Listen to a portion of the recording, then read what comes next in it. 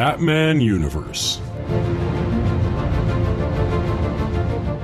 Hey guys, welcome back to the Batman Universe. As always, I am one half of the Harvey Dent that is our host. So I'm the messed up, scarred half of our Two-Face, Andy DiGenova. And the handsome, put-together half is Mr. Jamie Magoo. Hey, Jamie. Hey, Andy. Wow, look at that. That's, can I have a little scarring? I feel like I can't hold that clean-cut look in the way that... You can do it. Oh, You're the man. DA, man. Oh, geez. What a guy. Thanks, man. It's fine. My pleasure. You're scarring, by the way. You're working it, okay? Thank you. You're not, hideous. I enjoy looking at the scarring. It's good. It is. It's more of a hypnotic scarring than it is like a disgusting scarring. Yeah. Chicks dig scars, okay? They love it. Bones heal. Glory lasts forever. That's right. Yes.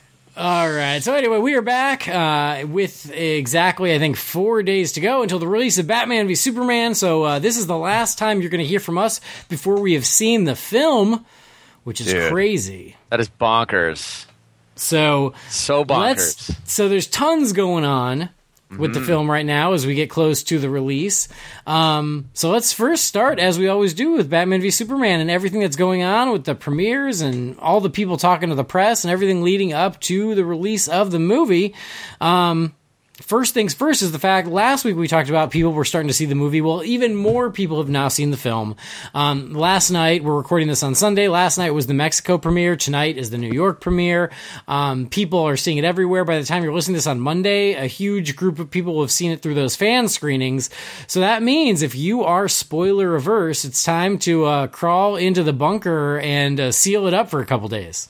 Yeah, you got to lock it down. And we're definitely, I think, on that route where we're even searching for news. I'm like, oh man, I'm just really hoping that the good folks of the internet are playing nice, and as long as they don't headline an article with the spoiler, I think you can safely navigate for maybe the next 2 days. But after that, it's game over. Or yeah, by the time, like you said, by the time people are listening to this, it's probably just safe to not go on the internet, truthfully. Yeah, those fan screenings are where I feel like the dam is going to break. Like right now, everybody's being really good and respectful, and they're all respecting the embargo, and any reactions are very vague, like thumbs ups and stuff like that. Yeah. But once those fan screenings happen tomorrow, I just don't know how much we'll be able to avoid the spoilers. I mean, I was very proud of the internet and respecting spoilers when it came to Star Wars in December, and I'm really hoping that happens again here with BVS. Yeah, I agree. I mean, even right now, actually, as we speak, the Batman Universe is covering on the site a live feed, which I know is irrelevant right now, but they're covering a live feed of the premiere that's going to happen tonight. So basically, I'm sure they'll still have it up. We'll have it up on the BatmanUniverse.net. But that being said, when you see the amount of people that are going to be watching this movie tonight, and then you see the amount of people that watched this movie last night, any number of those people takes the internet and starts typing anonymously. I mean, it's just the floodgates will open. And so, if you... man, I really just... I'm hoping nothing goes too crazy, just because I have a feeling there's so much, not so much, but as we've talked, there's a lot of this movie that could be really easily ruined, I think, by a few bad apples. So all you good apples, rise up and knock down those bad apples, That's right. Eat them up. Because as the Osmonds once taught us, one bad apple don't ruin the whole bunch, girl. That's right, unless they hit the internet. See, in those days, the internet wasn't around, and I think they would have been I think they would have added the line, unless you're talking about the internet, and then obviously... then one bad apple does pretty much ruin it all. Yeah, exactly. So, but... Well, yeah, I mean, there were some big spoilers that kind of snuck out earlier in the week from some screening that happened in Korea, but... The good news is those spoilers disappeared almost immediately, and people have not been resharing them or putting stuff out there. So far, good job, Internet. Keep it locked down. Let's enjoy the movie together for the first time and discover what surprises are in store for us when we're in the theater, not beforehand. Respect it.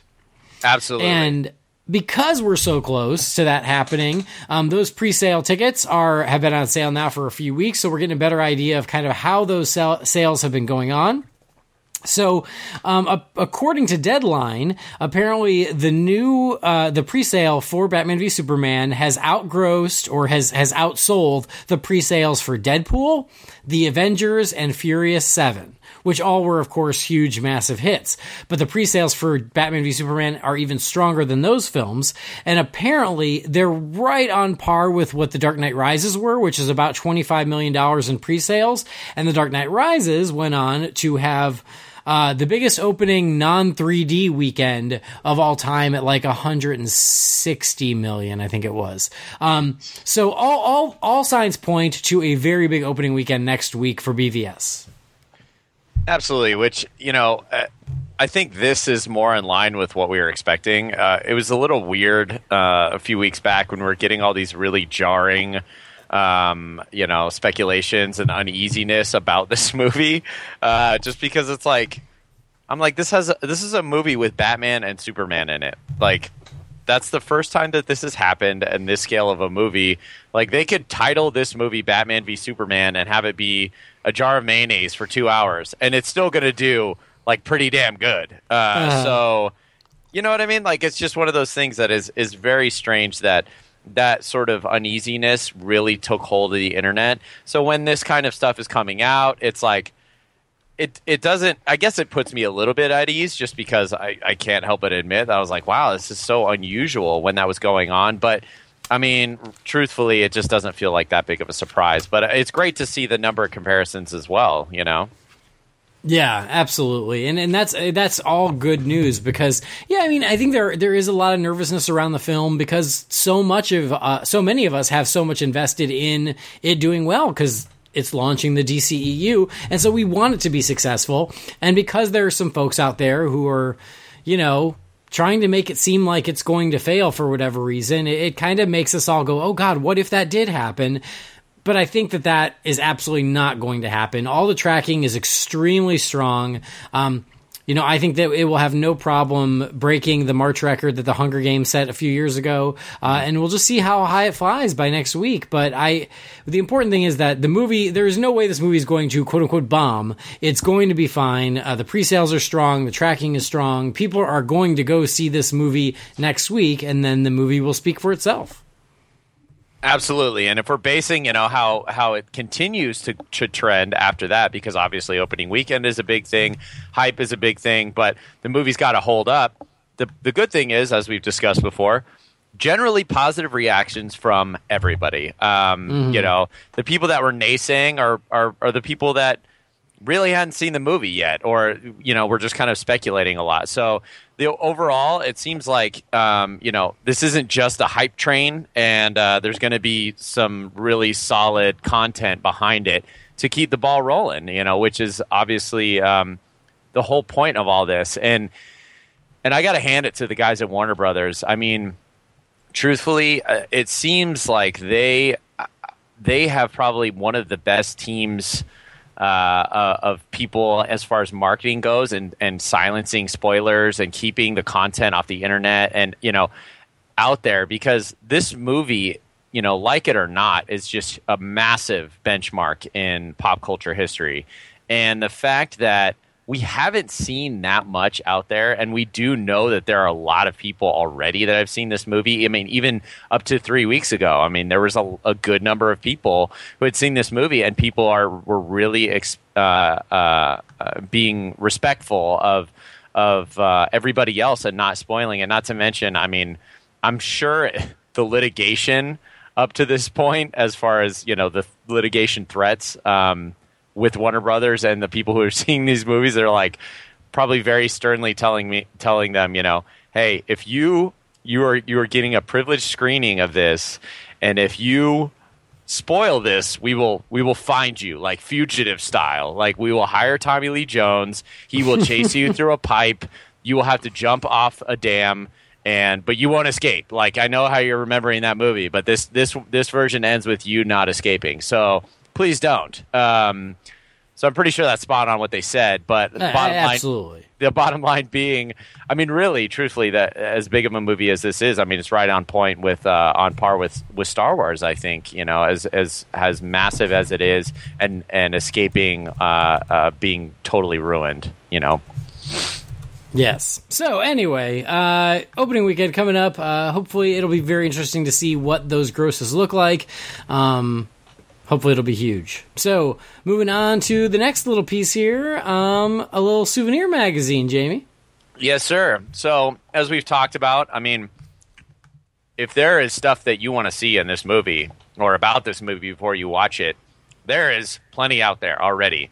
Yeah, you know, there's Empire Magazine did their magazine spread of it, Entertainment Weekly, and now there's actually this little official, well, little, I shouldn't say little, it's actually its own magazine, its own content, an official Batman v Superman magazine with 100 pages of photos and interviews. So it's actually released by Titan magazines, but they partnered up with Warner Brothers to release this official movie magazine that is on newsstands now and is available for purchase online. And it basically has 100 pages of behind-the-scenes secrets, interviews with the cast and creators. And you can see basically how the sets were made, a bunch of concept arts. It's kind of like, I think, a little bit combination of the art of and the making of book with interviews and all this stuff. So obviously there's a lot to making these films. So it's pretty cool to see them do this up front.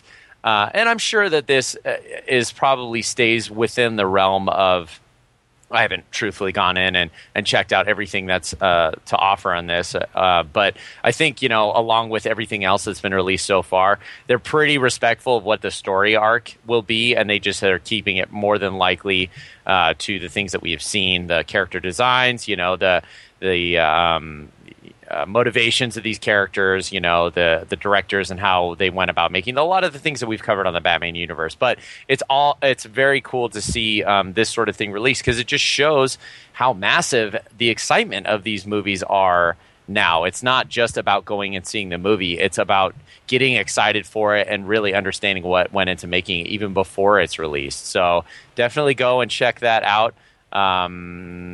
Trying to figure out where the hell it's available for purchase online. I'm sure you can find it very easily if you type in Batman v Superman Dawn of Justice. Or check out the magazine section of your local grocery store, and I'm sure you'll find it. What I love about this is it's so old school. Like, I remember as a kid, like, big movies, they would all have a souvenir magazine you could buy. I feel like that's totally tapered off, kind of, because print is dead. But it's awesome that they did it for Batman v Superman. So now, every time I go to the grocery store, I'm going to be going by the magazine section just so I can pick up a copy of this. It looks super cool. Yeah, I definitely want to check this out. And yeah, you're right, man. I mean, and we got to thank Egon. # confirmed. Print is dead. He was dead on.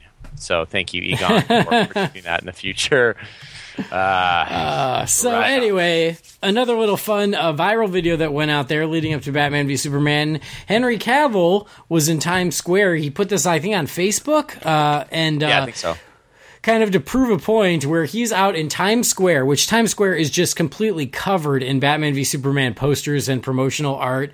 And he's out there in a Superman shirt and nobody notices him at all. So making the point that, guess what? Glasses could work because he's not even wearing glasses and people don't even stop for a second to recognize who Henry Cavill is. So just a really fun thing that was making the rounds this week. And I love that he even wore the Superman shirt. You know, he kind of even gave everyone a chance to realize who he was. And it's pretty short. It's like 15 seconds, but check it out. It's fun. Yeah, it's just hilarious. And it just definitely goes into how we always think that people are a lot more observant than they really are. But I mean, the best part about it is the fact that he went out there, was wearing the Superman shirt. And generally what happens is, when somebody goes, yeah, this is me, I'm Superman, if him going out there and people looked at him, they probably still wouldn't believe it's actually Henry Cavill out there, you know. So even looking him dead in the face and going, yeah, this looks just like Henry Cavill, the guy playing Superman, I'd say there's still a chance that he could probably convince them, no, actually, I'm not Henry Cavill, and then even though he's not wearing any disguise at all. So just a very fun video, and definitely, he's proven a little point here. It's like, yeah, people are not as wise to these acts as we think. Sweet. Yeah. Another video out there that you can check out, DC All Access. They got to sit down with the prop master or the prop creator for Batman v Superman, Douglas Harlocker, and he gets to kind of go through all the props with one of the co-hosts of DC All Access. So they talk about the batarangs, they talk about the grapple gun, they talk about the tech cowl. So cool to just get a nice closer look at Batman's current arsenal for the new film. One thing that jumped out to me that I really liked was how the grapple gun, like, it looks really big compared to past grapple guns, especially compared to, like, Michael Keaton's, and has a really large handle. And that was something that jumped out to me when I saw it. And they talk about it, and he goes, yeah, well, because he can use it as a grapple gun, but he can also use it as a weapon to kind of, use that handle almost like not really brass knuckles, but like use it as kind of a club to make his way through bad guys, which we've seen him do in the trailer. So that was super cool. Yeah, absolutely. I mean, it's essentially kind of what they refer to as pistol whipping people, but because it's got a wooden handle. There you go. There it is. Yeah, it's not quite as harsh as the pistol whip, which is done with a metal gun. The butt of the gun is actually wood, so it's sort of like it's got that nice touch. It adds a little style, and he definitely can use it as a fighting tool. But yeah, that I agree. I thought that was such a great little detail. And then following that, actually, they talked with Patrick Tatopoulos, who explained his thinking on Batman's Batmobile and what went into making it. And he said it actually took 5 months to build 2 cars, and that it was really hard for them to actually get tires for this thing. So on top of all the engineering and figuring out the style of the vehicle and making it work, it had a very specific wheelbase and tire size. So what they had to do is they had to find farming truck tires from Israel, and they basically shipped them in and shaved them down to get them to fit. So it's pretty crazy the amount of work that goes into these cars. Obviously the Batmobile is incredibly unique, and we know that kind of work goes into it. But this is just such a great story to highlight the amount of work and how unique they actually are. The fact that that was the only way to do it was not only find a truck tire from Israel, but then they had to modify it after the fact. So it's like, yeah, these are truly one of a kind vehicles. And I think one of the highlights of this too, and actually when they were speaking to Douglas Harlocker, the props guy, about his process, they both made a point to talk about Zack Snyder and how he has just been a really, really great visionary and a delight to work with. I think, actually I have the quote here, Douglas Harlocker, he said, "I have to say it has been just a lovely experience working with Zack, making stuff and collaborating with him for the movie. He's a real visionary." So it didn't feel prompted at any time for them to say that. They didn't ask him what it was like to work with Zack Snyder, and they didn't ask Patrick Tatopoulos. I think that Zack Snyder is clearly very involved in this process and every aspect of the process, and really influences it. Very similar to Nolan. Nolan was that way, I think, in his movie making. So it's cool to see. He's not just a director. He doesn't just get in there when it's time to tell the actors how to move or how to talk or what have you. I mean, he's really involved in every part of this process, which I think we all, expect to some degree. But to hear that they go out of their way and actually compliment him on working with him is even better. I think that's really cool, and I think that speaks volumes for Zack Snyder. Definitely. Seems like a good dude, and yeah, he's heavily involved in all this stuff. So yeah. It's awesome. Before we get out of BVS stuff, couple other little things that I pulled up here. Remember, it was a while back there. Matt Damon was talking to the press, and he said that Jason Bourne would kick the shit out of Batman. Well, Ben Affleck hit back. He said he said, Matt's going around saying this all over the place, but not to my face. But Matt can't even beat me up. Never mind Batman. You know what I'm saying? He has a long way to go. He said they're just finishing the Bourne movie now. When we have our premiere over in London, I'll see Matt and he can take me up on it. Oh, dang. Like, can you imagine if they just, like, these friends that came up together through Hollywood and they're just, like, just start brawling, like, on we said we do it. We have to do it now. I'm a man of my word. And they just start fighting one another on the red carpet and be like, we sort of all, I think, instigated this a little bit, but I think we all regret it, actually. This is horrible. We broke up a friendship. They were best friends. Now they hate each other. What have we done? We're monsters. Oh, however, we all know that Batman would win against Jason Bourne. Come on, we all know this. Well, at the end of the day, there's a huge factor in there, and I was watching an interview with Henry Cavill yesterday. I think in Singapore or something. I can't remember, but he was talking about.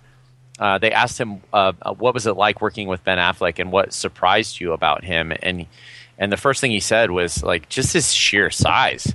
He says, you get an idea about the guy and you hear he's pretty big, but he's like, the guy is like 6'4", I think he said, around. And it's like, he's not just some lanky, gawky, 6'4" skinny guy. It's like he's 6'4" and then, large proportions, a big guy. So I think just even that factor alone, it's like, if he sat on Jason Bourne, it might be a game over right there, despite any technique or expertise. That could just be it.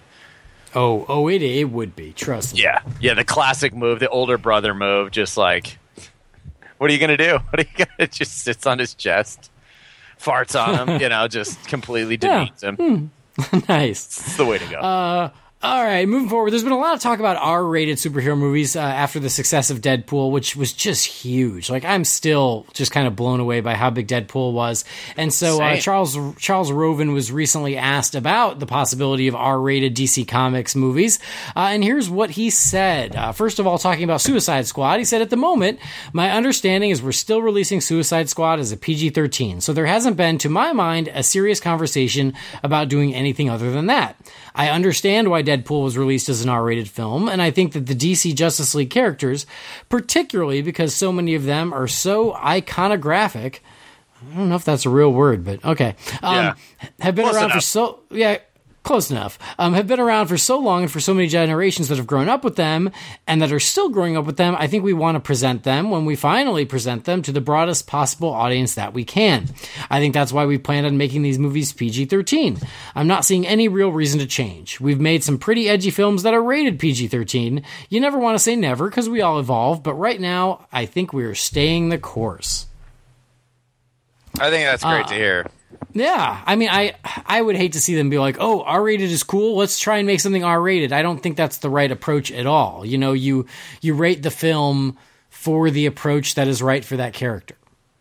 Yeah, I mean, do you think, honestly, Andy, that past this Deadpool craze, I mean, do you think the R-rated film or R-rated comic book film will survive in the same or thrive in the same way that Deadpool did? I mean, to me, it feels a bit of a gimmick. I understand that Deadpool was the right content to do it, I think. But I think that the huge numbers definitely are lending themselves more to the fact that Deadpool was also a good movie.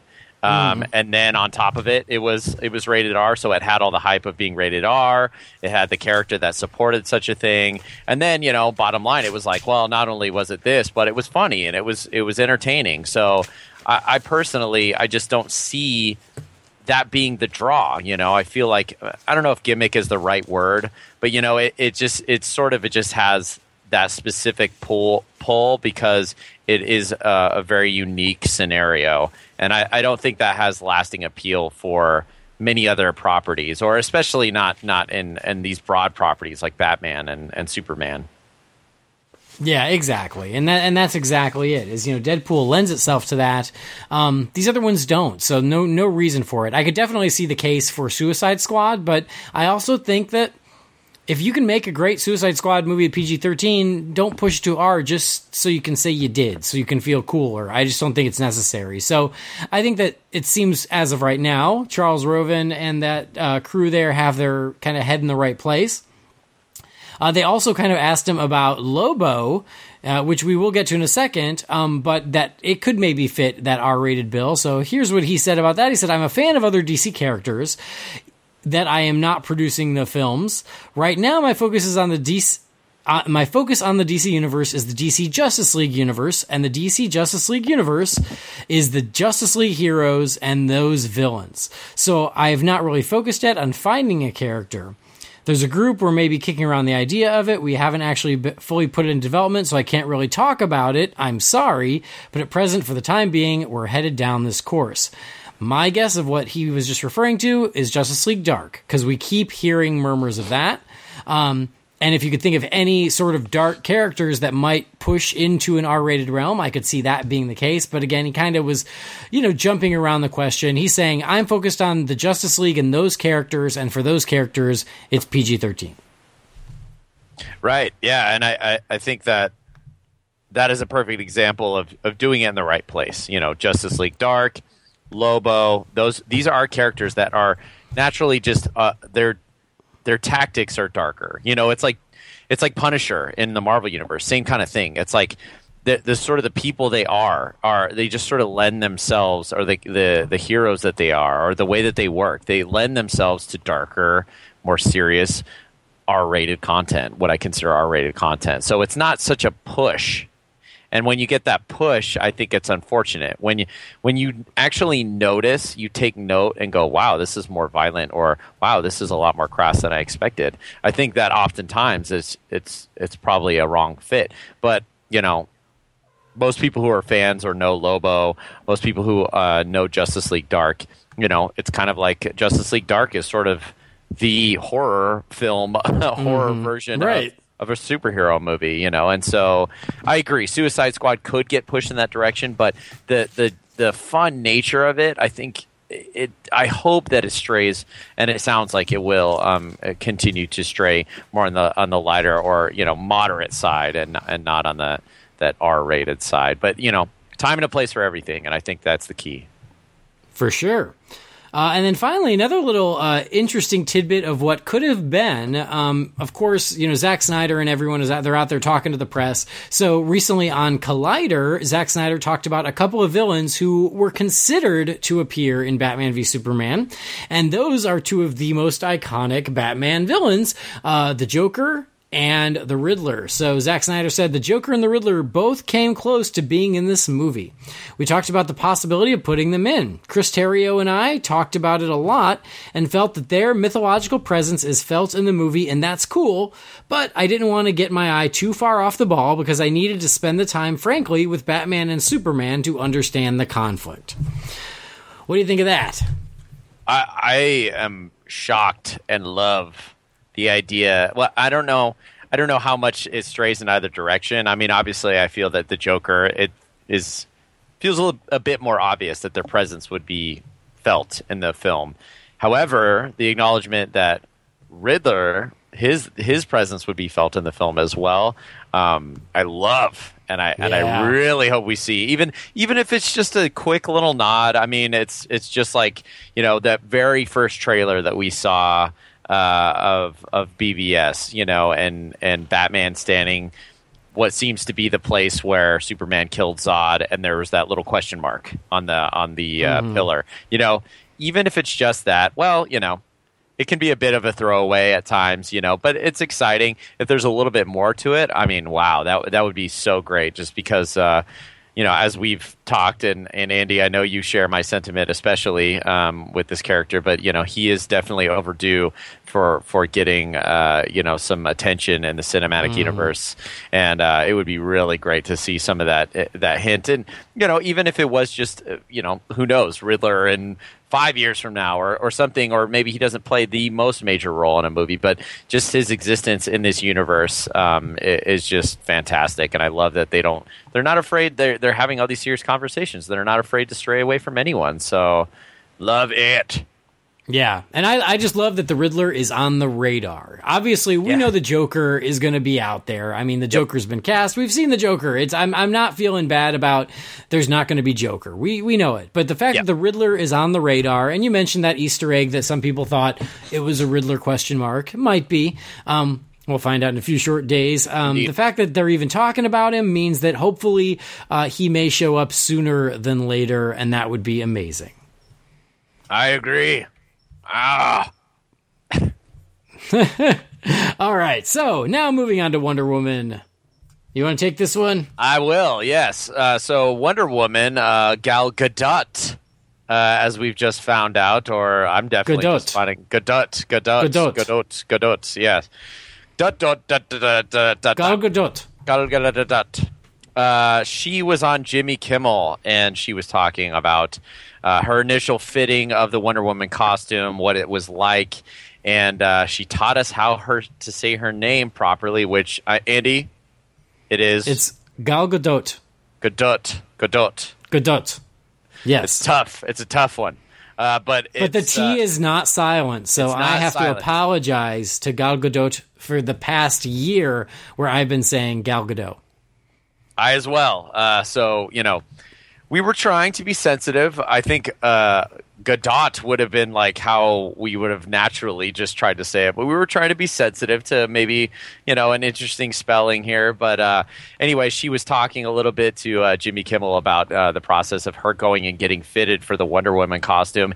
And she said she walked into this huge, like an airplane hangar, and they just had a ton of concept of art of her in the costume, which she said was just completely surreal, and then she tried on the costume, and it was just like this almost out of body experience for her. But she was so honored that she didn't want to mention the fact that it was really tight.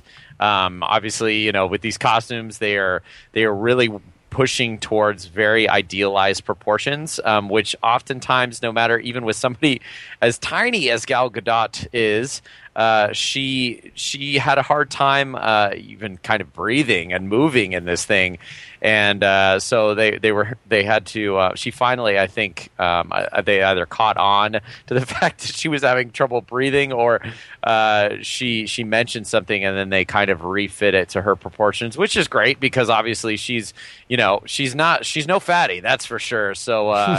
So, making it something that she could actually move in, it makes more sense, obviously, because it's supposed to be like a warrior's costume. And Jimmy talked a little bit about how it wasn't the traditional, what we've seen. It wasn't, it was more the real warrior motif. And then she brought up the idea that when he was about to say that, he goes, well, I wanted to talk to you about, and then I think she said my breasts. And he was like, what? Kind of taken aback. And she talked about how there's been a lot of people, I think, on the internet that have commented on her breast size because, again, these sort of quote unquote heroic idealized proportions, how she's drawn, she's generally very busty, and I think she got a lot of criticism, I think, unfortunately, for that. And he was like, no, I wasn't going to say anything about that. I think your breasts are fine, if that's okay for me to say that. So, unfortunately, it's one of those things that, as we've seen with many comic books, we look at these characters and we definitely hold them to these crazy high standards. They are the most ideal, human beings we can see and or imagine. And, in the past, her character has been drawn in that way. But, I think it's good to see, that sort of acknowledgement. It's like, wow, in this day and age, people are still talking about that sort of thing, unfortunately, but, not a problem, I think, for most of us. I think everybody's like, well, I think as long as you kick ass and you do a great job representing Wonder Woman and Diana Prince, I think we don't really care about how big your breasts or small your breasts are. I think they're just fine. So a kind of interesting interview. Definitely check that out online. And I just love I think you talked about this, Andy, last week when this interview came out. Just her overall nature and how she's just so down to earth, and she just seems very fun and easy to talk to. She doesn't have these planned answers. She's really talking to Jimmy and just feels like a very cool, charismatic person, and just love her to death. I can't wait to see her just absolutely kill it in this movie and in her own movie. Yeah, I've been watching her on all the talk shows, and she's just delightful. I just love her. She just comes off as so genuine and so sweet, and so just kind of having the time of her life, rightfully so, and so proud to be playing Wonder Woman. She's awesome. I love watching her, and yeah, that interview with Jimmy Kimmel was hysterical. Absolutely. All right, so now on to Suicide Squad. So David Ayer recently spoke to Total Film Magazine about Suicide Squad, and here's what he said. In your normal comic book movie, you got the good guy, the hero, and there's a checklist, and you can reverse engineer their actions from any given situation because they're going to do the right thing. There are bad guys. These are bad guys, so they have a lot more options open to them in any given situation. They're capable of anything, and that's the fun of this. He went on to reveal that there is more in store for fans who believe they have the film figured out. He says, what's interesting to me is how there's been a perception of what this film is because we've been exposed more than other movies. What people think this movie is not what it is. There's so much more to come. It seems like that's sort of kind of. This seems like theme. It's a theme, yes. It is definitely what I think that Warner Brothers is on a mission to say, you know what? Everybody is going to try and figure this stuff out. And if we give them exactly what they're expecting or what is in these movies, the cat's out of the bag. And so, it seems like it's either, a portion of deception or what I think it is likely, we're only getting a small portion of these films or half of these films or what have you, so they're very selective about what they show us so that, we're thinking, oh, well, yeah, this is clips from the entire movie and we know what's happening based off of this. And, but if you don't give us that third act or there's a middle act missing or what have you, they can go all kinds of different directions, which I think is a great way to handle the sort of needless or the neediness, not needlessness, the neediness of the internet and how everybody is just glommed onto these things and just trying to, piece them apart as much as they can and figure them out and scrutinize. It's like a real, I guess, problem. I don't know if it's a problem, but it's just a very relevant thing in pop culture now. And, I think this is a great way of handling it, and so I hope that that's true. My guess is that it is. I can't wait to see what it's actually about, but it's also made it hard for us, I think, Andy, to really even talk about this movie because, you guys, you even ask us questions about it and we try and give our opinion, but like knowing that, or hearing interviews like this, it's like, what can we possibly know truly, if they were saying, this is kind of the gist of it, then okay, we can kind of maybe turn to some conclusions, but this is clearly, there's a lot that we don't know, which is I love. I think that's badass. I agree, and I love that. That's part of the game too. Is they show us stuff and it's from the movie, but they play with it and they, kind of lead us down a certain path, so that way we get surprised when we get to go see the film, and I love that they've already got that in mind, and so like you, I just can't wait to see what the film actually is going to be when we get a chance to see it in August. He also chimed in about Jared Leto playing the Joker, and he said, what Jared has done is absolutely incredible. When he steps onto the set, the world stops. Everything stops. What he's done is so powerful, so menacing, so palpable, you can feel him. The crew stops working and just watches him. I have to get everybody going again because he's so fascinating. That's pretty crazy. Which, that is what you want from the Joker. I never had doubts that Jared Leto wouldn't bring it. And it sounds like he absolutely did. So, I mean, of course, this director is going to say lots of nice things about him, but even the little glimpses that we've gotten in the trailers, he is going to give us a Joker unlike we have ever seen before. And, that's so cool that the folks who are there, I can just imagine like the Teamsters there, like messing with lights, and they're like, "Oh, just shut up, man. I've got to watch the Joker for a second." Yeah, exactly. I mean, these guys that are in the industry, it happens. They get jaded, or they get used to, what most of us as fans would consider just these like surreal, moments of sitting and watching this god, perform.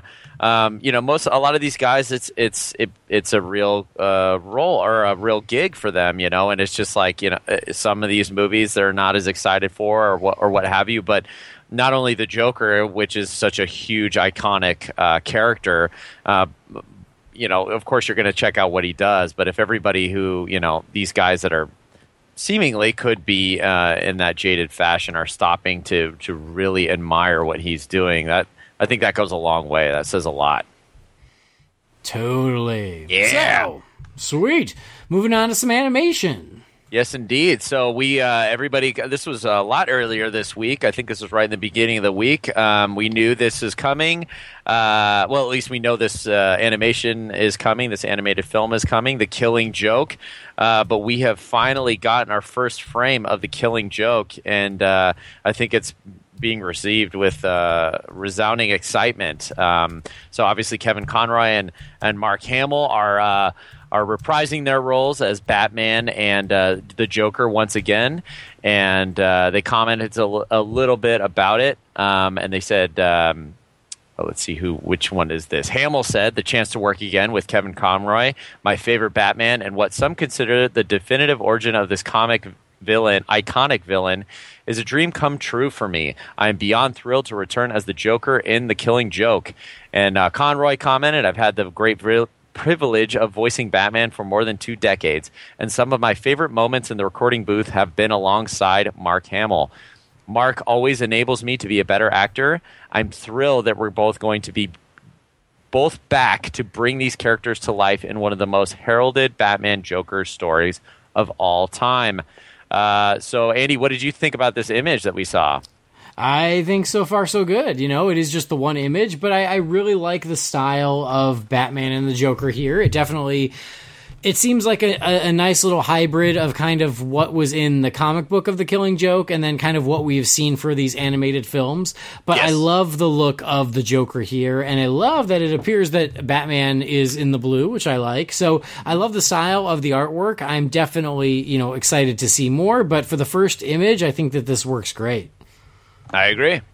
It's pretty awesome, and I'd love to see the momentum on this film too. After a lot of scrutiny and speculation, it's just neat to see this unfolding and kind of get to be excited about just this story being told. Yep, it's awesome. It's a long time coming, and it's going to be fun.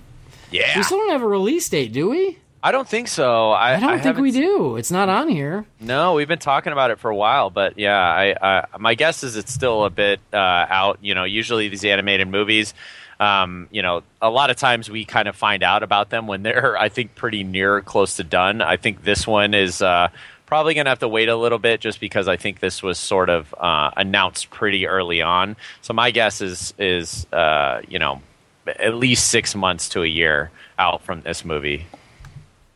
Well, it is this year, so it'll be less than a year because they did say 2016. But, they did? Okay.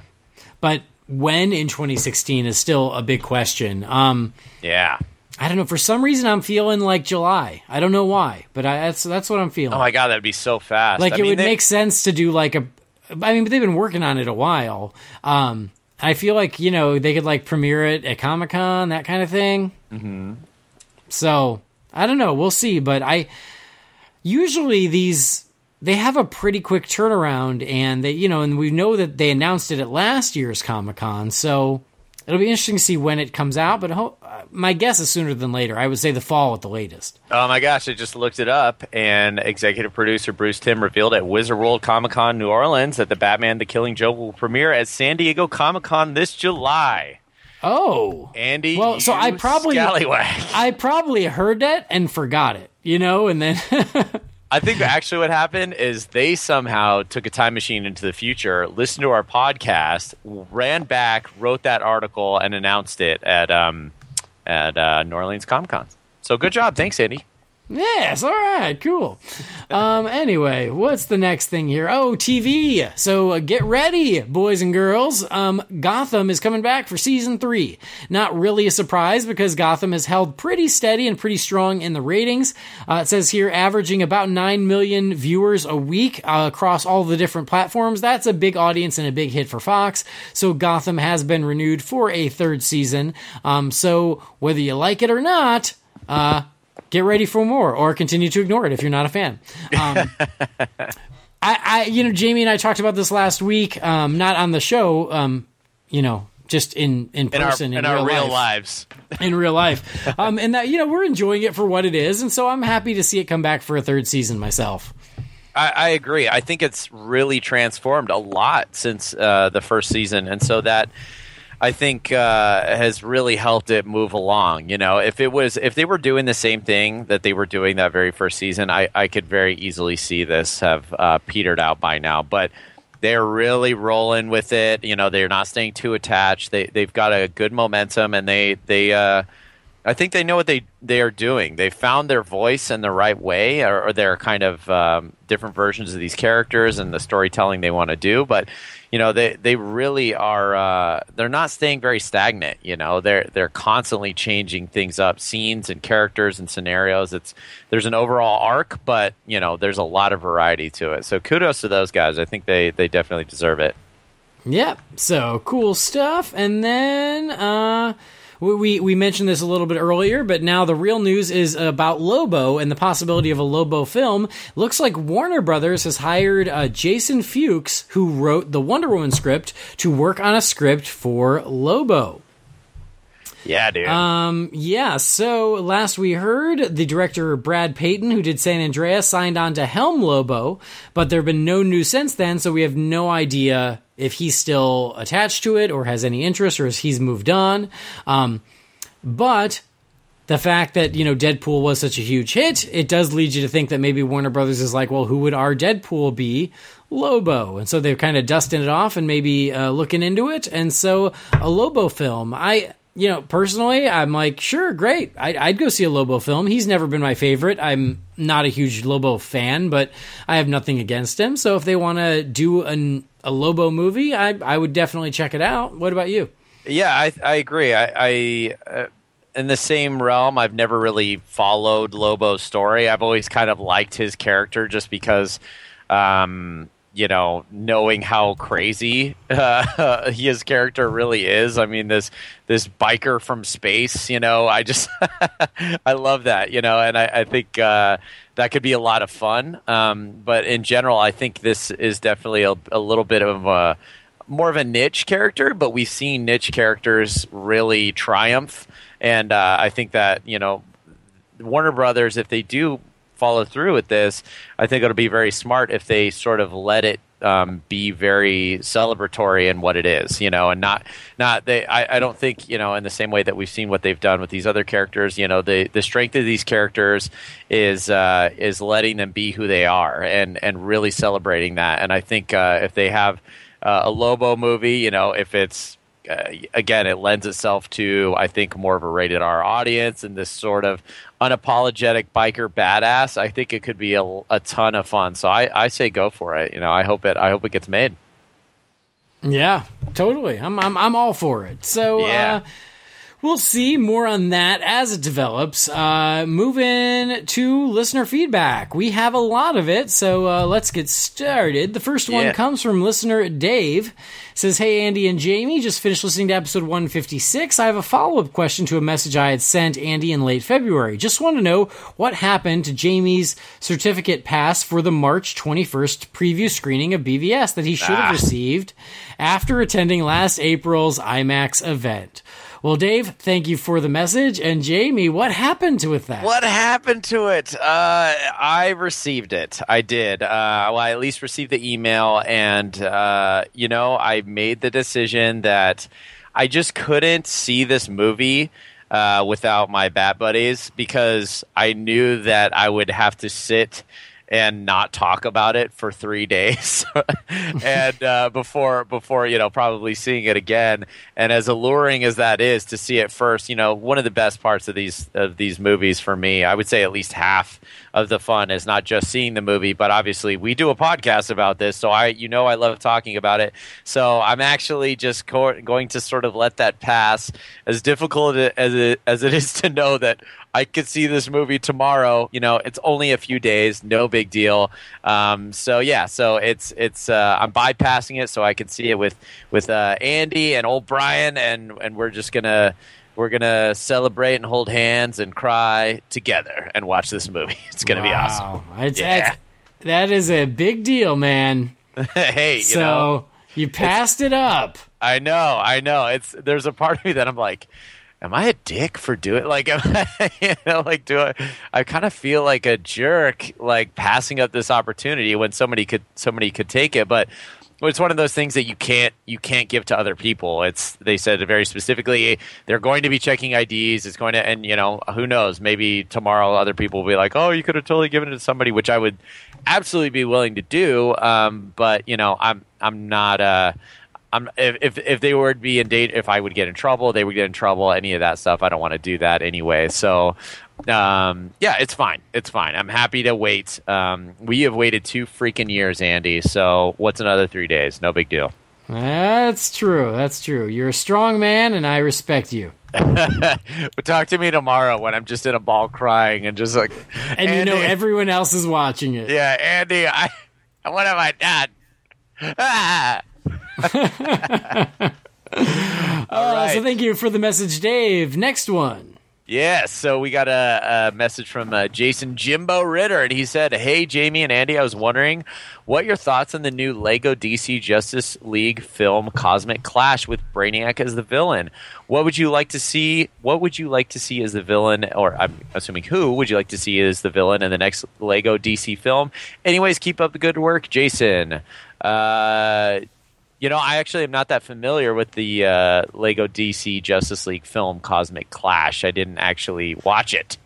But I know that at least in the Lego Batman, the video game that came out, the previous one that came out, Brainiac was also the villain, and I thought it was awesome. I really enjoyed how he kind of orchestrated everybody and kind of was the puppet master for everybody, and really controlled a lot of the heroes and the villains, and so I think he's fantastic. So I'm sorry I can't speak specifically to that story, but Andy, did you catch that one by any chance? I haven't yet either. That one's relatively new. I think that one just came out like within the last couple of weeks. I watched the last one on Netflix, and so I have to see if this one has popped up on there yet. But these I keep less tabs on, so I'll have to check it out because I always enjoy them when I watch them. It's just something that I never am quite paying attention to when they're released, so I've got to check it out. But I can just say, from a broader sense, I love how they really celebrate so many different characters in these Lego movies, and they have so much fun with them. I always have a blast watching them, and so I love that they did commit one to Brainiac. As for who should be the next one, I don't know, because they've done Lex and the Joker, and they've done now Brainiac. Like Darkseid seems like an easy answer. Yeah, I almost say, kind of what you were talking about, Andy, in terms of how they really use these Lego games and movies to kind of branch out and celebrate so many of these characters. I would say that, personally, I think they should celebrate maybe some of these lesser known guys in the Rogues Gallery, or some of these characters that may not already have a lot of popularity, just because I think this is a great medium for them to kind of get a little bit of shine and a little bit of light, and just to see what they're all about. Because I think that, I think Jeff Johns, he was the one who was talking about how basically any character can be great. It's just, they need the right person to really write them properly and to elevate their sense of being and all these other things, So I think that there's tons of characters within the DC universe that definitely have that potential, and I think this is a great way for them to give them that. Agreed. Very cool. So thank you, Jason, for the message. Moving on, the next one is from our old pal, Andy P. So he says, Andy, Jamie, it's been a while since I wrote in, and I'm sorry. Just know that I've enjoyed listening to the show, and I light up like the bat signal every time you guys falsely attribute someone else's listener feedback to me. That's the dream. That's awesome. I have many things to say. First of all, I can't remember what Brian's voice sounds like, and it saddens me. Secondly, I would fan cast Christian Bale as Solomon Grundy. That is crazy. Why not? The guy's got range. Totally. Isn't it exciting? I've been listening to the show for almost 2 years, and I feel like we're all on mile 26 of a marathon. We've all gone through this wait together as bat chums, and I know it'll pay off. Just wanted to thank you for the excellent coverage of all the lead up to the BVS before I go offline for the last couple days. One last question for you two before the movie comes out. What do you expect the most surprising thing about Batman v Superman to be? This could be a speculated plot point or perhaps a real world effect of the movie. Thanks again for your devoted service, Andy P. What do you think, Andy? I think obviously the death of Batman is going to be the biggest one for me. That's going to be really crazy. Oh, obviously. That's going to be nuts. Come on. Like, wow, I did not see that coming. I think that I know that there is going to be something in Batman v Superman that will be controversial because Zack Snyder is not one to shy away from doing bold things with these characters, as we saw in Man of Steel. I don't know what that will be. I am just saying I know his sensibilities. I know that he is ambitious, and I am sure that he is going to do something in this movie that makes you go, oh, wow, are they going to go there? And then they go there. So we'll see what that is going to be. But again, I truly believe, as someone who does not like to play it safe, Zack Snyder will take some creative risks with this film, and I'm sure will catch some of us off guard with what may or may not happen in it, which will then, of course, lead to more geek discussion and debate later. Yeah, absolutely. Like, I can't... without speculating way too far beyond what I know, I can't say anything specific about a plot point or anything like that, but I agree, Andy, that I think the morality of one of these characters will be called into question. And I think that was what happened in Man of Steel. It was very divisive because of that. People felt, oh, is this morally right? Is this morally wrong? Is this what he should do? And I think that there's, without a doubt in my mind, whether it's Batman, whether it's, Aquaman or whoever that's going to be in this movie, whether it's one of them and their morality that is called into question or the actions of somebody that's called into question, I think that is probably the leading thought in my mind of what I do think will happen. Just because, I agree. Zack Snyder doesn't play it safe. He wants these things to be, stressful almost, and jarring, because I think that has a very powerful effect on people. And so they don't shy away from the tough issues when it comes into these movies. So yeah, I agree that it's going to be something very earth-shattering. Yeah. Well, and I think that the initial reactions to the film from, I think it's from Entertainment Weekly, they even said something about, like, this film doesn't pull any punches. And that does not surprise me to hear. Yeah, I agree. So thanks for the message, Andy P. It has been an amazing 2-year journey leading up to this film, and now here we are, and it is upon us. So thanks for going on that journey with us and for sticking with us along the way. That's super cool. Absolutely, yeah. I can't thank you guys enough for riding through with us and continuing to write into us. And Andy, you've become a regular rider, so thanks, man. All right, so moving on to another little piece from Dave. He said, "Hey guys, a couple of months ago there were rumors that a Wonder Woman teaser or suicide. I don't know why every time I try and say Suicide Squad, it comes out Suicide Squad. Suicide Squad trailer may play in front of BVS. What do you think the chances are that we will see either or both with the BVS release? Thanks, Dave." I think a Suicide Squad trailer is very likely. I don't know about a new one. I think Wonder Woman, to me, let's see. Because I could see them doing like the teasery thing, but it's kind of more of a Marvel deal. If it was playing up front, I feel like we would have heard about it by now.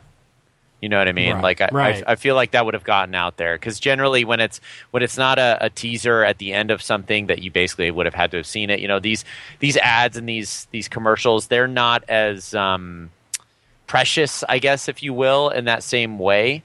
That's usually a very precious thing for the internet. You know, when they release things on the internet, that's definitely when they build the momentum. But to just release it in front of the movie, it would definitely be a little different. But I would say to get something brand new, I would be. I'm gonna count on not. What do you think, Andy? I doubt it as well. I honestly had expected them to do a new Suicide Squad trailer for BVS, but because they did that huge launch of the Bohemian Rhapsody trailer, I think they're just probably going to stick with that, so that way the most amount of people can see that trailer in front of this film. I don't expect to get a Wonder Woman thing, because like you said, I think we would have already heard about it. I think that there would already be murmurs and rumors about it. I think they were waiting for Wonder Woman to kind of make her mark with this film, and then they'll move on to promoting her solo film. I would love to be wrong, because I would love to get a little teaser for Wonder Woman within a week. I think that would be amazing, but I don't see it happening at this point. Well, it's already an event, right? Batman v Superman is already a massive event. So to tack on something that could be its own event on top of that seems a little bit like a loss. You know, it's like, well, why can't, you know, everybody loves the kind of speculation, or when they're like, oh, a new Wonder Woman trailer, it's right on the verge. It's like, oh, yes, you know, we all love this, you know, and the excitement of that. So I'm gonna go with no. Yeah, like in that same way. So, but let's hope we're wrong. That'd be awesome. Yeah, I will happily take it, but I'm just not counting on it. Yeah. Cool. So thank you for the message, Dave. Next message comes from Dylan Mad. He said, "Hey guys, I'm dying because I've been searching for new BVS footage, promos, etc. Now I have to stop that.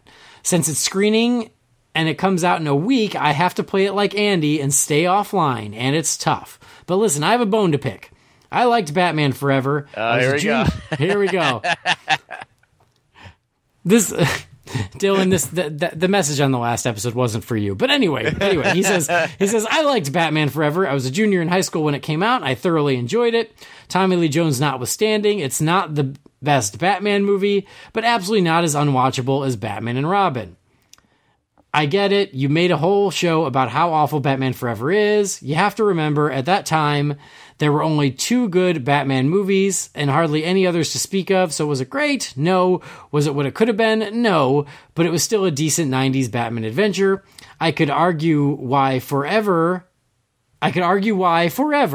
but it's hard to do in comments. Regardless, I'm super hyped for BVS, and I hope we'll have lots of great things to discuss moving forward after next Thursday at least. Now I'm kicking myself for thinking that the IMAX trailer is dumb. I would kill to see it in IMAX on Monday. Oh well. No, you gotta treat these IMAX, these premieres, all this stuff. It's a big deal nowadays. You can't ignore it. It's you know, they definitely rewarded their fans with that. Thanks, Dylan. Yeah, I think, and forgive me if I'm speaking too forwardly here on your behalf, Andy, but guys, I don't think Andy hates Batman Forever. If you're not getting the subtext of it, he loves riling up a certain select few who are getting entirely too riled up about this movie. Just like anybody getting too riled up about anything, it's kind of fun to prod and poke. So while, yes, I know Andy does not quite have the appreciation for Batman Forever that myself, or if you listen to previous episodes, any of the previous episodes with Brian Crosby on it, we quoted it constantly, much to the disdain of Andy. But at the same time, you know, it is what it was. It was definitely a product of its time. It could have been better. It could have been worse. But yeah, you know, I think the important thing to remember is if you liked it and it was for you, that is all that matters. You don't have to argue night and day for or against this movie. There's points and counterpoints, and you know, as Andy has already done on his Holy Batcast podcast, he is covered it as ad nauseum as far as pros and cons, and it can go either way. So I don't know, Andy. Do you want? Am I right on? Am I? No, you're right. I mean, yes, it is truly my least favorite Batman movie. Yeah. But it's also just kind of a running joke at this point, and it is, and honestly, I only bring it up because there's just a certain listener who takes it so personally anytime anything bad is said about Batman Forever, and it's not you, Dylan. So listen, I know it has its defenders. I know that. And I also know it is absolutely a product of its time. I'm never going to call it a good movie, but I was just goofing off. So anyway, That's all. Yeah, it's all good. It's all good.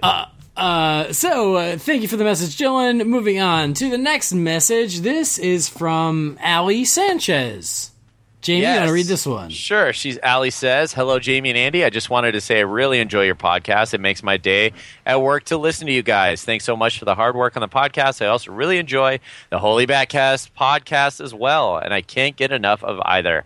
Now, for the random Bat musings, what are your thoughts on the possible relationship between Batman and Wonder Woman in BVS? Besides the Justice League Unlimited series, we really haven't seen the Bruce and Diana relationship explored too much, and I think this would be really cool. It seems for the trailers that there is perhaps some tension between the two. Anyways, just curious of your thoughts and if this is something you would be excited to see. As someone who has spent my girlhood days running around with foil on my wrist and a jump rope in my belt loop as a lasso of truth, and who also happens to be a huge bat nerd, I would absolutely love to see this developed. Also, as a huge Nightwing Dick Grayson fan, do you think there's any remote chance we will see Nightwing brought to this new cinematic universe? And if so, who would you fan cast? Thanks again. You guys rock."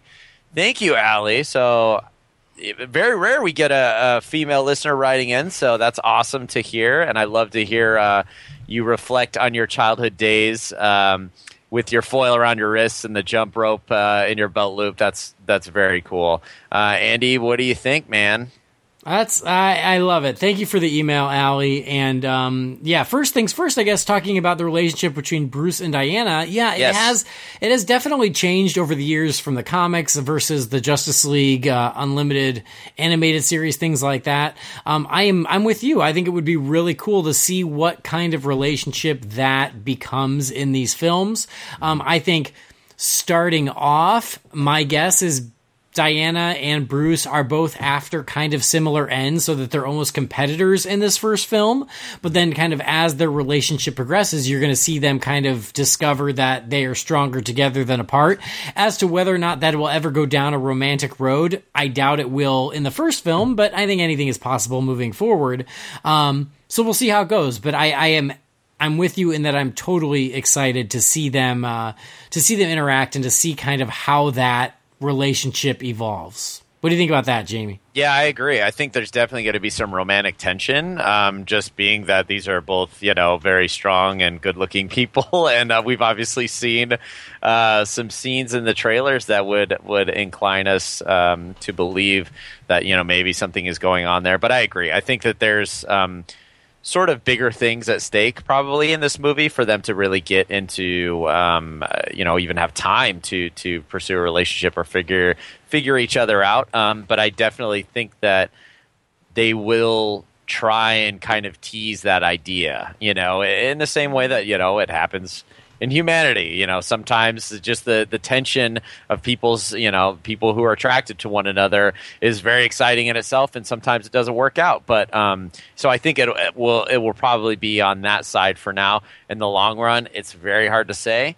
I could go either way, but we've seen Superman and Wonder Woman together as well many times in the comic book. So I think obviously he's pretty committed to Lois Lane, I think, as well right now. But, anything is possible, and I wouldn't be against any of it, truthfully. I think if it's handled well, I think it'd be great.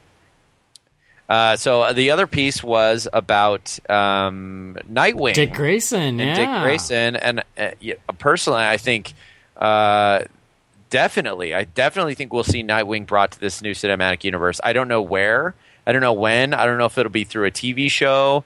And then brought in. I don't know, but I think as far as this DC universe goes, my bets are on that we will see Nightwing in some representation, and I'm really pushing and hoping for that as well. Yeah, I mean, and you guys know that I am a huge, massive Nightwing fan, huge Dick Grayson fan, so I really hope that we're going to see him in the cinematic universe. I honestly think that we will, either in the Batman solo film or, or in a Suicide Squad film or a Justice League film. I think we're going to see him pop up eventually. And I can't wait and really hope that happens. I stick with my fan cast of Zac Efron. I'm sure there are other great candidates out there. I just haven't thought of any, so I'm sticking with that for now.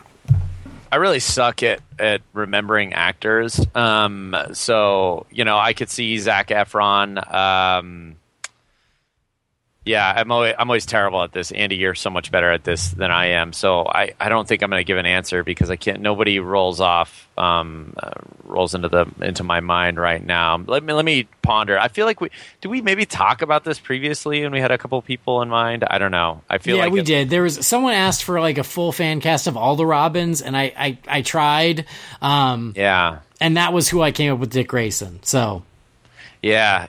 I mean, there's definitely a ton of young actors that would be really cool. I think. We talked about. Oh God, and I'm never going to remember his name. Holt. Isn't Nicholas Holt? Yes. I think we talked about maybe him being a good cast, just because he's a very young-looking person, and he's kind of thin and maybe got that look. I think he might be a cool cast, but. Yeah, it would be really neat to see a no name, honestly, do that as well. I think there's tons of talent out there that is yet to be given the chance to hit the big screen, and so I would be totally fine with that as well. But that's not really a good answer. So we're going to stick with what Andy said. But yeah, I definitely think we're both banking on the idea and hoping that he is going to be in the cinematic universe. For sure. All right, and then. Thank you, Allie, for the message. Yeah, absolutely. Thank you, Allie. And one last one from Robert Myers, who he's our buddy from Everyone Loves the Drake podcast. So, Andy, you want to take us into Robert's message? Sure. Here's what Robert says. Hey, guys, what's going on? Can you believe it? As I'm writing this to you right now on Thursday night, March 17th at 9:37 p.m., I will be seeing BVS in the theater a week from right now. Is that possible? Is it true? Effing Allie, it is. Yeah. Remember when we said years? Has it been that long? It seemed like something that was never going to happen. It was this fun idea we talked about. Then one day we saw the SDCC teaser announcement. Then the day we saw Ben in the costume with the Batmobile, it was all monochrome, but we didn't care as we just wanted to see the car drive down the effing alley. See what I did there? So now, here we are at this moment. This is the moment we've all been waiting for, so let's take a moment while sitting in the theater, take a deep breath, because we won't ever have this moment again. The moment where dreams become reality. I have a question for you both. What are 2 things you want to see or hear happen in this film? For me, I want to hear Bruce say the name Robin, to hear him speak of his fallen partner, alluding to what happened. I don't think we're going to get the name of the fallen Robin, but just hearing Robin's name will put a huge smile on my face. And then to hear the famous line from The Dark Knight Returns, to see a Batman movie and fight like no other Batman before. I've enjoyed our 3-year journey listening to you guys talk and discuss this movie, but you know what? Let's just go to the theater. Keep up the great work, guys. Rob from the Everyone Loves the Drake podcast. Thank you, Rob. Thanks, Rob. Thanks for writing in, buddy, our co-podcaster here. Yeah, I think I think there's a very good chance. We're definitely going to hear him say the name Robin. I mean, that's going to happen. That would be really weird if somehow he wriggled out of that. Yeah, right. We know that the Robin costume is in this movie, and that's a big point of contention for Bruce. So yeah, that's a great thing though to think about. Just an acknowledgement of, obviously we've seen that visually, but it's something that we always hope that they'll kind of expand more outside of just the standard Batman lore and kind of getting into Robin. That's really cool. Andy, do you have any things like? I mean, like if he said the Riddler, I would be super pumped. Like, Yeah. that would be badass. Yeah, I mean, I think the biggest thing my biggest thing wish list wise is to see honestly, to see Superman being very Superman-y. That is kind of my biggest wish list of what I hope to see. Batman related, I already love everything that we are seeing of this Batman. But yeah, any sort of like neat little Easter eggs or references to Batman's past or his world or his rogues gallery or things like that, anything like that is going to make me freak out. I think that all that is super awesome. So those are the things that I'm really looking forward to. I really, really want to get some good Superman-y imagery going on in the film, and I want to see and kind of hear about what has happened in Batman's world that has brought us to this point. So as long as I get those, I feel like I'm going to be really, really happy.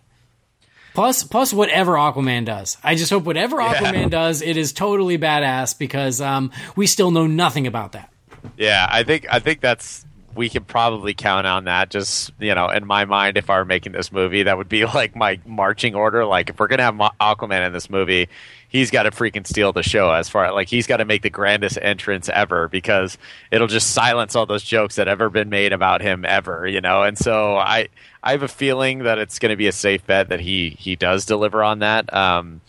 And in whatever sense that he's in this movie. But yeah, it's really hard for me to pinpoint a specific thing. Any references to other characters that we haven't necessarily seen in this movie. I think if he said Nightwing, or if he said, anything about any involvement with Gordon, I think it'd be really cool, just because that's kind of been obviously we know that Gordon is in this universe, but we don't know his involvement in this movie at all, so I think that's going to be really exciting. But as a movie that's called Batman v Superman, I mean, we're really getting the Holy Grail. I mean, this is, the acknowledgement of Metropolis and Batman and Robin was like a huge deal for a lot of fans back in the day, and that was just an acknowledgement of another city, and that was it. So it's very hard for me to be picky about any of those things, and think about what more could I have, because I'm like, man, I don't want to ask for too much. I feel like we're already getting it, But, yeah, exactly. I try really hard to not have very, very specific wishes that I am going to be disappointed if I don't see. Because I've done that with other movies where I'm like, oh, I want this moment, and guess what? I didn't make the movie, so it's kind of unfair to expect the filmmaker to put in a moment that I thought of in my brain. And so that's why I'm leaving it kind of open and being like, you know what? Like, any acknowledgments of Batman's past and his world will make me happy. And I think that, whatever happens with Superman, I want like a great Superman image of him like in his suit on top of the Daily Planet in the sunshine in Metropolis, something like that. You know what I'm saying? Yeah. Like, that's kind of what I'm hoping for, but I'm trying to not get too specific, because then you just kind of set yourself up for disappointment. Yeah, I agree. Definitely. Cool. So, but you were right. Let's all go to the theater. Yeah, man. Oh my gosh. It's been 2 years since we've waited for this movie, Andy, and now it's coming. What do you think? As long as we don't die in this week coming, it's gonna be so great. that was my ode to the last 2 years. That was really good. I'm sorry. It just felt like, oh God, I can't even think of his name right. The guy that sings the Wonder Years tune. Joe Cocker? Joe Cocker, yeah. It just felt like we just break into that kind of song just in celebration. Yeah, seriously, guys, man, it is freaking here. I'm gonna feel like I'm gonna get sentimental about this moment right now. That moment that you talked about, Rob, in the theaters, that deep breath before this movie starts. Like, I'm getting tingly thinking about that moment. That's always such a massive moment. The calm before the storm, knowing like you're about to see this thing that you've been waiting for so long. So for all of you Bat fans out there, for all you comic book fans out there, on behalf of Andy and myself, we are so excited to see this movie, and we get your excitement. So if you have the haters hating on this movie, don't let it get you down. Embrace and enjoy that that moment and this movie, and just wave that nerd flag. Wave that nerd flag high. It is here. And so the next time we talk to you guys, it'll be. I don't think I'm going to do any show notes. It's just going to be a full on review, talking about Batman v Superman. So, we could probably do a little portion in the beginning, keeping it spoiler free, just for you guys who haven't seen it. But for the most part, I think we're not going to be able to help ourselves. So just so you know, that's what's going to be coming later this week. But guys, get out there, see this movie, support it, wear your fan T-shirts, and just have a blast watching this movie. As always, thank you guys for checking in with us and writing in. Thanks for all the email this week. That was great. And let us know what you guys think about the movie. It'll go great with obviously the following episode. Don't forget to check out all the other podcasts on the Batman Podcast Family Network, Batman Universe Family Podcast Network, I should say, as I'm sure they'll be talking about this movie too. And then obviously Holy Batcast, our sister show that Andy hosts himself, as no doubt he will definitely be talking about this movie as well. And I'm sure on every other Batman podcast that exists, Andy will be on there as well talking about it. It's going to be a very busy week. The guy is everywhere. He's an animal. He loves this stuff. But yeah, seriously, thank you guys. Man, seriously, I just feel like this is almost like a eulogy. Like, it's that powerful to me. We're right there. This is happening. It's a celebration of life, not death. This is awesome. BVS is right around the corner. Enjoy it. Thank you guys for checking in. On behalf of Andy, I have been Jamie, and this has been the Batman Universe. Bye. Bye.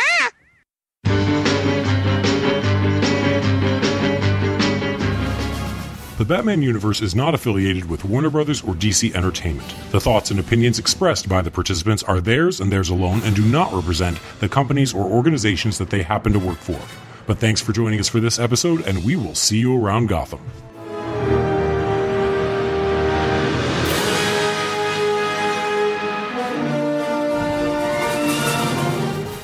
So you want to do this? Yeah, you skiing fool. Let's do this. All right. My face is all sunburned, too. I'm going to look like a mess when you see me tomorrow. Yes. As long as you have sweet raccoon eyes. Oh, you know I do. That's key. That's very key. I am no longer Batman. I am the Coon. Isn't that his superhero name in South Park? It's South Park, yes. Yeah. It's South yes. Park. Nice.